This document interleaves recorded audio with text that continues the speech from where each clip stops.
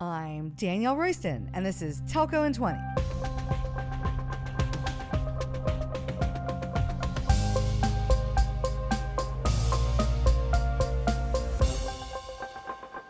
This episode is for all you telco leaders out there who are on your cloud journey. Today, we're talking to a telco executive who's already done it. Nathan Bell, former Chief Digital Officer at M1, a mobile network operator in Singapore. Nathan was hired by M1 in 2019 to drive the company's digital transformation. His solution? Go all in on the public cloud. I learned about his plans on a TM Forum panel we did together in 2020, and I've been dying to talk to him ever since. Could it be? Could there be a telco in the world doing exactly what I've been talking about? Nathan's work has made M1 the most cloud-forward telco in the world. Over the past 3 years, he's taken hundreds of applications down to 30 with the help of AWS and Azure. He has shown the telco world that you can absolutely run an MNO on the public cloud. So today on the podcast, we're talking to Nathan Bell about his crazy radical idea to use the public cloud, how he got started, what was difficult, and the moment he knew it was all going to work. So let's take 20. Nathan Bell is an executive leader in digital transformation with experience in roles such as Chief Digital Officer at M1 and Director of B2B Digital Transformation at Telstra. Hi, Nathan. Welcome to Telco in 20. Hey, Danielle. Thanks for having me. True story. I've been stalking you for a while, ever since we were on a TM Forum panel together. So this is like 2 years ago. The panel was called CSPs Should Run Towards the Cloud, which I love that title. Yep. And on that panel, we were still talking about if telco should move to the public cloud. Meanwhile, I learned on that panel that you're way ahead of the game and already pivoting M1 to the cloud. And I've wanted to talk to you on the podcast ever since. So to start, I saw on LinkedIn the other day that you have a geography degree from the University of Kent. So how did you go from geography to now an executive leader in digital transformation? Well, when you're building out maps for networks, you've got to know where you're building them out to, right? So apparently geography was required. No, so I fell into telco by accident, to be completely honest with you. I was asked if I could help build a database for AT&T.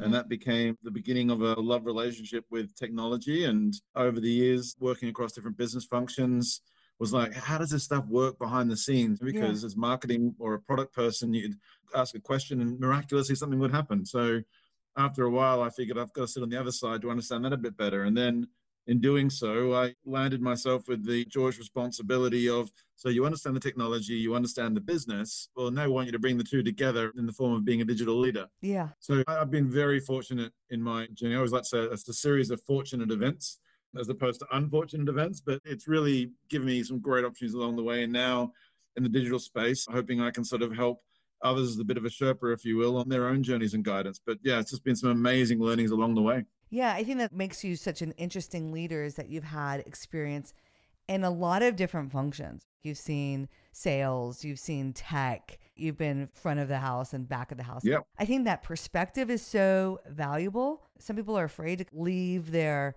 straight track. I've done the same thing where I've done different functions, and it just gives you a really great perspective. And so you joined M1 in 2019. How did the idea about using the public cloud come about? So I think for us as M1, our goal was to look at how do we become a digital business that is a provider of telco services, among others.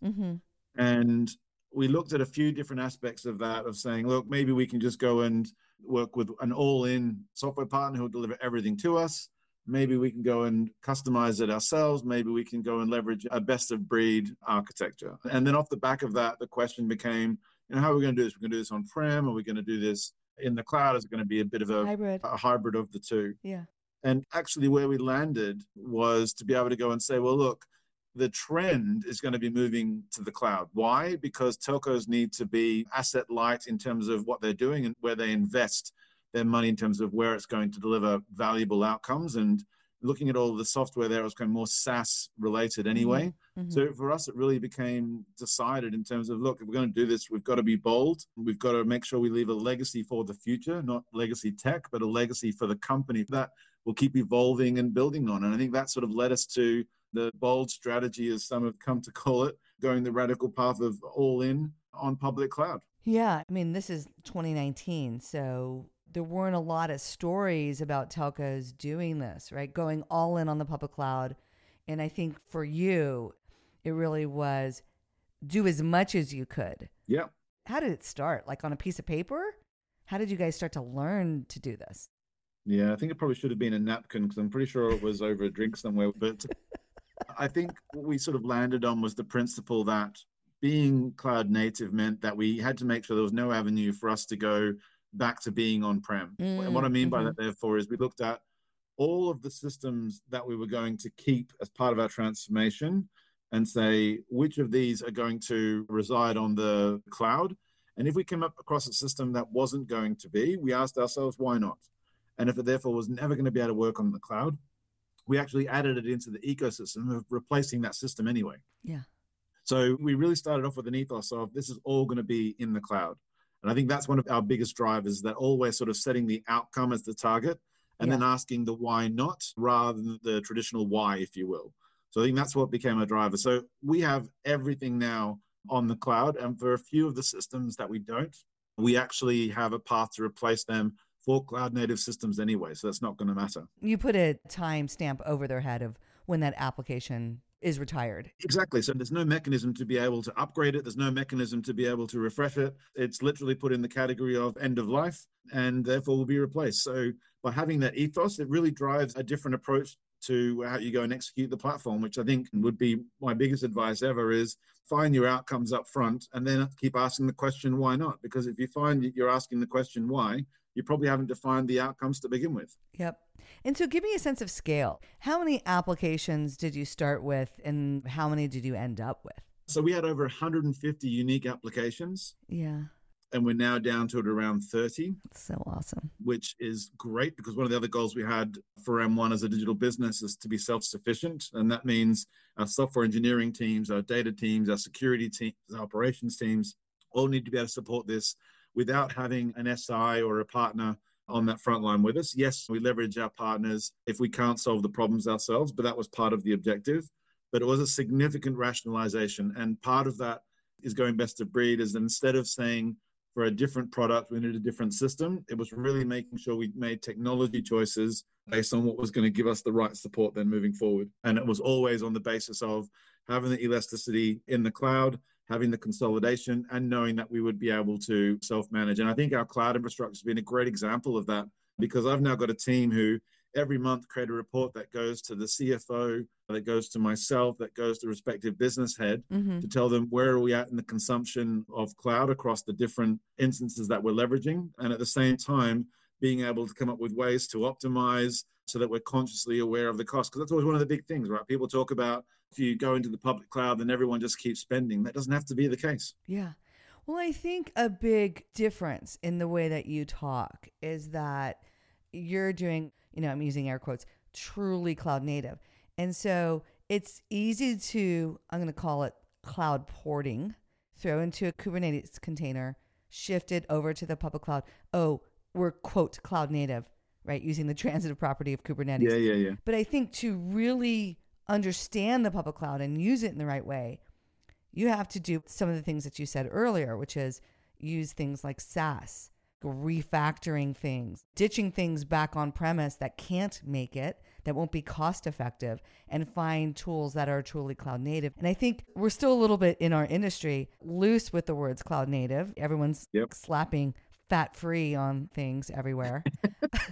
Right? But I'm like, you really have to look under the hood. And so it sounds like you guys have done that work to make sure you're moving it in the right way rather than just shifting it and dumping it in the cloud. Because I think that's really where your costs get out of control, is that it wasn't really born in the cloud or meant to run in the cloud, but you forced it. And so it's sitting in the cloud and consuming a lot. Did you guys run into those kinds of issues and battles? To begin with, we did actually. We were also excited about the fact we'd achieved it in terms of moving multiple applications, whether it was our CRM applications, whether it was our identity management, web, a number of other elements that we were leveraging. And I think for us, we started high-fiving, going, oh, wow, look, it's all in the cloud, aren't we amazing? And then, of course, you get over that honeymoon period of like, oh, hang on a second, why are the costs going up? And no disrespect to the team, but there's a degree of curiosity that goes on going, so I don't have to acquire the hardware to go and run a project. Now I just go and spin up some infrastructure Yeah. and I can try some stuff out. And we love that. But the problem is when you've got a bunch of software engineers and data folks who are trying stuff out, all of a sudden the costs can jump up quite quickly. Exactly. So there's a great Spider-Man analogy that I love. With great power comes great responsibility. And you've got to drive that with a team to make them understand, look, absolutely, we want you to try lots of stuff, but if you go out of your budget, you're responsible and you have to come and justify in terms of why that's the case. And it took a few months, but I think we then started to see some really great outcomes where people would pride themselves on coming and showing the work that they'd done. But at the same time, we're putting their hand up saying, look, I can't justify this. We're going to turn it off and we'll park it and come back and try again later. Yeah. But that takes time. You've got to give people a chance to fail, to learn, to understand what they're going to do differently. Absolutely. And so just reading again, just press that in articles that I read about M1's transition to the public cloud, because I truly have been stalking you. I noticed that you guys selected 2 hyperscalers, at least. You were using both AWS and Azure. Yep. And so why the 2? Is there one that's more of a leader and the other one's like backup? What's the rationale for using 2 different hyperscalers? So I'd say there's a few reasons. Part of it is I don't think it's ever right to go in just with one. Yeah. I think you always have to be able to ask the question and challenge the question of what's the value being realized versus the cost or the price that's being paid. So I think that's really, really important. But I think at the same time, we also recognize that software is not a constant. Software evolves. Yep. And we find that some of our software partners are actually saying, look, there's some new things we're doing with this hyperscaler, and we'd suggest looking at this for the future of what we're going to do. So having that flexibility, I think, is always important from that regard. And that just purely comes down to the evolution of their cloud platforms. And again, as part of the ethos is that we will keep evolving M1 as a digital business. And like any digital business, there is nothing in your organization that should then just be sitting still and parked and come back to in 10 years if you're going to be truly digitally keep evolving and challenging the marketplace. So it sounds like a little bit of pricing and negotiation, but then also just 2 different technology bets. Yep, exactly. Yeah, that sounds awesome. So I think one of the hardest parts with a transition like this, right, where you're all in, I love that you guys are working backwards from where you want to be into where you are today, rather than where you are today and just moving forward. I love that perspective. AWS does it. They write the press release that they want to be true, and then they work backwards from that. I think one of the hardest things to do is start.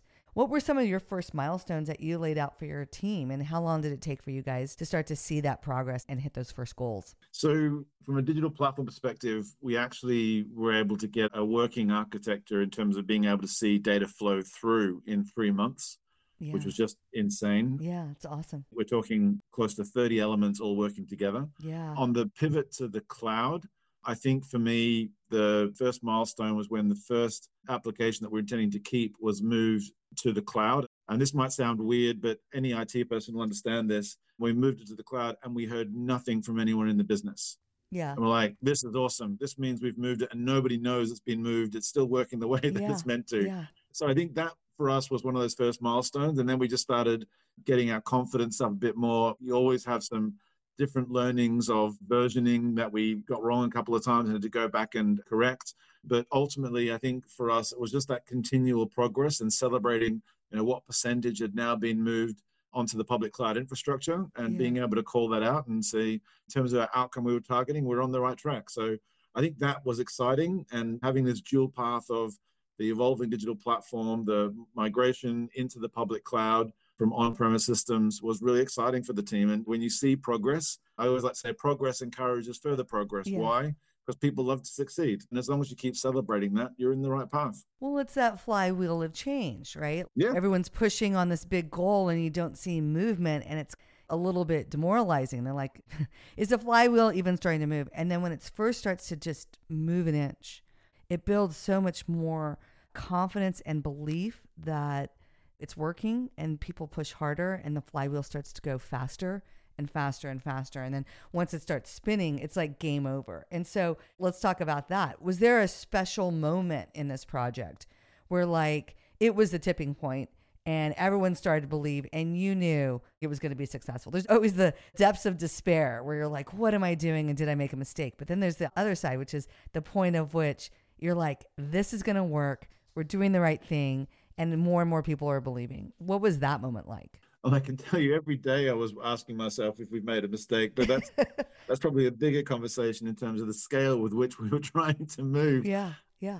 I'd actually say the tipping point for us came about a year ago now when iPhone was doing a pre-launch and we really had a new digital infrastructure as well as our legacy running side by side. And to see the digital platform outperform legacy for the first time in terms of straight through provisioning, in terms of the data that was being presented to our teams, in terms of the quality and the stability of the platform, the elasticity of the system. I think that was the aha moment for a lot of people saying, okay, now we know we're on the right path. How do we keep pushing this forward? And that's just continued over the months that followed. So now we're at a point where we're finishing off the migration from legacy onto the digital platform for consumer, which again, I just find insane given that it's just less than 3 years still. Yeah. But that's incredibly exciting. So I think for us, that first large scale event and seeing that performance, I think that instilled a degree of confidence and excitement across the teams as well. Well, yeah. I mean, let's talk about the people in that, because so much of transformation is about getting your teams behind your crazy ideas, right? These radical ideas that leaders have about, I want to do this big project, and individuals in an organization are like, what are you talking about? We've worked so hard to get it to work the way it is. You want me to rip up my work and shift to the public cloud? And so how did you guys actually start to get your people ready for the shift to the public cloud? So Danielle, I always say, if people didn't have to be involved in transformation, the programs would be really easy.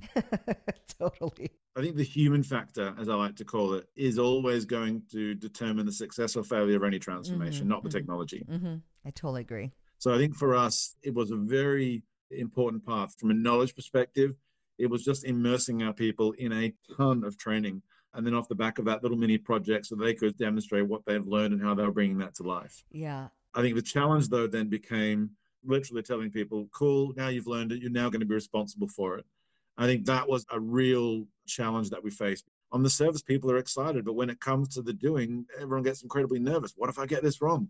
Yeah. So you've really got to be creating a culture of, look, it's okay to fail as long as we're learning something. Exactly. As long as we don't keep having to learn the same thing, because that's just the definition of insanity. Yeah. So as long as we're giving these people the right opportunity to learn in the right way, to be empowered in the right way, then I think it works. But yeah, the people side, I think for every transformation project I've been involved with, that's always the hardest part, because when the rubber meets the road, it becomes a very different conversation that requires much more hands-on and constant coaching and engagement. So having strong change management practices, having strong agile coaches that are guiding the business on that it's okay to fail as long as we learn, all of these sorts of things become absolutely critical.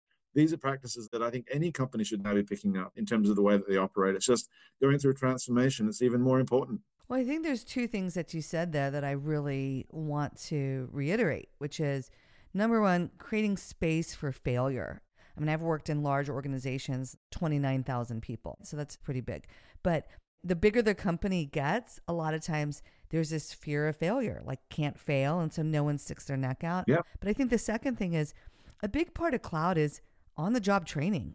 I mean, there's only so much you can learn through the certifications of the hyperscalers or reading books or even just like baby experiments. But what I like what you said was we put people in charge of real public cloud applications. And while they made those mistakes, boy, did they learn, because there was something real writing on it. And so that's the best way to start, is just putting stuff in the public cloud and seeing what happens. And I love your IT, no news is good news approach to movement. And I think you just got to start doing it. And so I guess now with this experience under your belt, if you had to do it all over again, what would you do differently? I think the main thing I would do differently, and this is going to sound completely counterintuitive, is go slow to go fast. Yeah. And what I mean by that is actually expose the business teams and the IT teams together to what are the tools and cloud-based products that they're going to start using, so that they actually feel that they're doing that in a sandpit environment, so that when you get into the live systems and they're looking for it, it feels more like a transition than transformation. Mm-hmm. I'm a huge advocate for technology transformation. People transformation is near impossible. Yeah. People have been doing things in a certain way for a very, very long time. And therefore, you've got to give them a chance to unlearn and relearn. So I know some of this sounds like buzzword bingo, but it's really, really important for people to understand that unless teams are working collaboratively to drive some of these outcomes, whatever you do from a technology perspective, it's not going to matter. Yeah. So building up that confidence and trust between the teams now working in a fundamentally different way is really going to be the successful element. And it might feel painful to begin with, but getting it right is really going to give teams the velocity that they need going forward. But there's always a moment in these projects where people are like, my life is better, my job is better, this is easier. Why didn't we do this sooner? And that's when you kind of know that you're winning the battle on the people side. But the beginning, I think you're totally right. Digital transformations, any kind of transformation, it starts with humans. Yep. And I spend so much time on my podcast talking about the people side, but it's so critical to something like what we're doing here, which is a platform change for the industry from on-premise to the cloud. Absolutely. And it's absolutely critical that people understand it. And that's why I've sort of self-appointed myself evangelist of the public cloud, because someone needs to talk about it and educate people. So I think, Danielle, someone needs to talk about it and remind people that it's going to be okay. yeah. Every time there's a big, bold change, everyone's terrified of being the person that goes first. We probably aren't aware as much as we should be that actually there are a lot of people already embarking on that path, and it is going to be okay. It's just there are lots of things that we can learn. And I think through your podcast and through various other folks in terms of sharing that message more and more, hopefully people get a bit more comfortable with it. Yeah. You got to be first. You got to take that step and start with an application that maybe is not mission critical, but get that experience and get going. Yep. So Nathan, it's been awesome having you come on the podcast. Tell us a story about the transformation you did at M1. Now, another storyteller that's fabulous, famous for it, is Bruce Springsteen. And so tell me, how does a guy from Australia become a huge Springsteen fan? I think it's one of the few albums my dad would let me play when I was very young. And I thought it was awesome. I thought he's a great storyteller in his music. And then discovering through the power of karaoke, I could make people suddenly reach for their fingers and put them in their ears while I belted out one or two of his songs and would feel very much satisfied. But I love the guy. I think he tells amazing stories through his music. Yeah. Just like the ethos of the American hard worker. Yep. He's amazing. And so I think I'm going to name the podcast Born to Run in the Cloud with Nathan Bell. Love it. Nathan, thank you so much for your time today, coming on the podcast and telling us a story, and look forward to catching up with you soon. Absolutely. You as well. Thank you so much for having me. Stick around because we're ending each podcast with a Telco in 20 takeaway. I have 20 seconds to tell you something you need to know. You may wonder why I'm always talking about HR.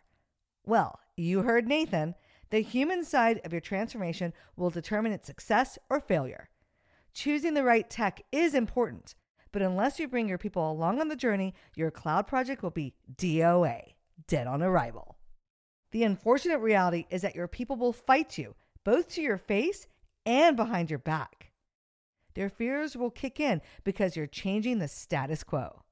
They're going to tell you it can't be done because of security, data regulations, privacy, and a whole bunch of other excuses. It's up to you to get the real issues out on the table and to figure out what will motivate them to be part of your cloud journey. Maybe it's money. I know that would work for me. Building cloud skills can boost their compensation by 30% or more, but it might be something else, like job security or even the need to be part of something challenging and great. When you figure out what's in it for each individual person on your team, you'll be successful. It's going to take mind-numbing repetition. It won't be easy, but the rewards will be unbelievably amazing. And speaking of amazing things, I hear all the time how much people enjoy this podcast. So thank you very much. And we want even more fans. So don't forget to share it with your colleagues. Follow us on Apple Podcasts and Spotify and leave us a review. DM me on Twitter at TelcoDR, connect with me on LinkedIn, or give me a call or WhatsApp me at 925-TELCO-DR. Finally, check out our super awesome YouTube channel and sign up for our scintillating email newsletter on telcodr.com. Later, nerds!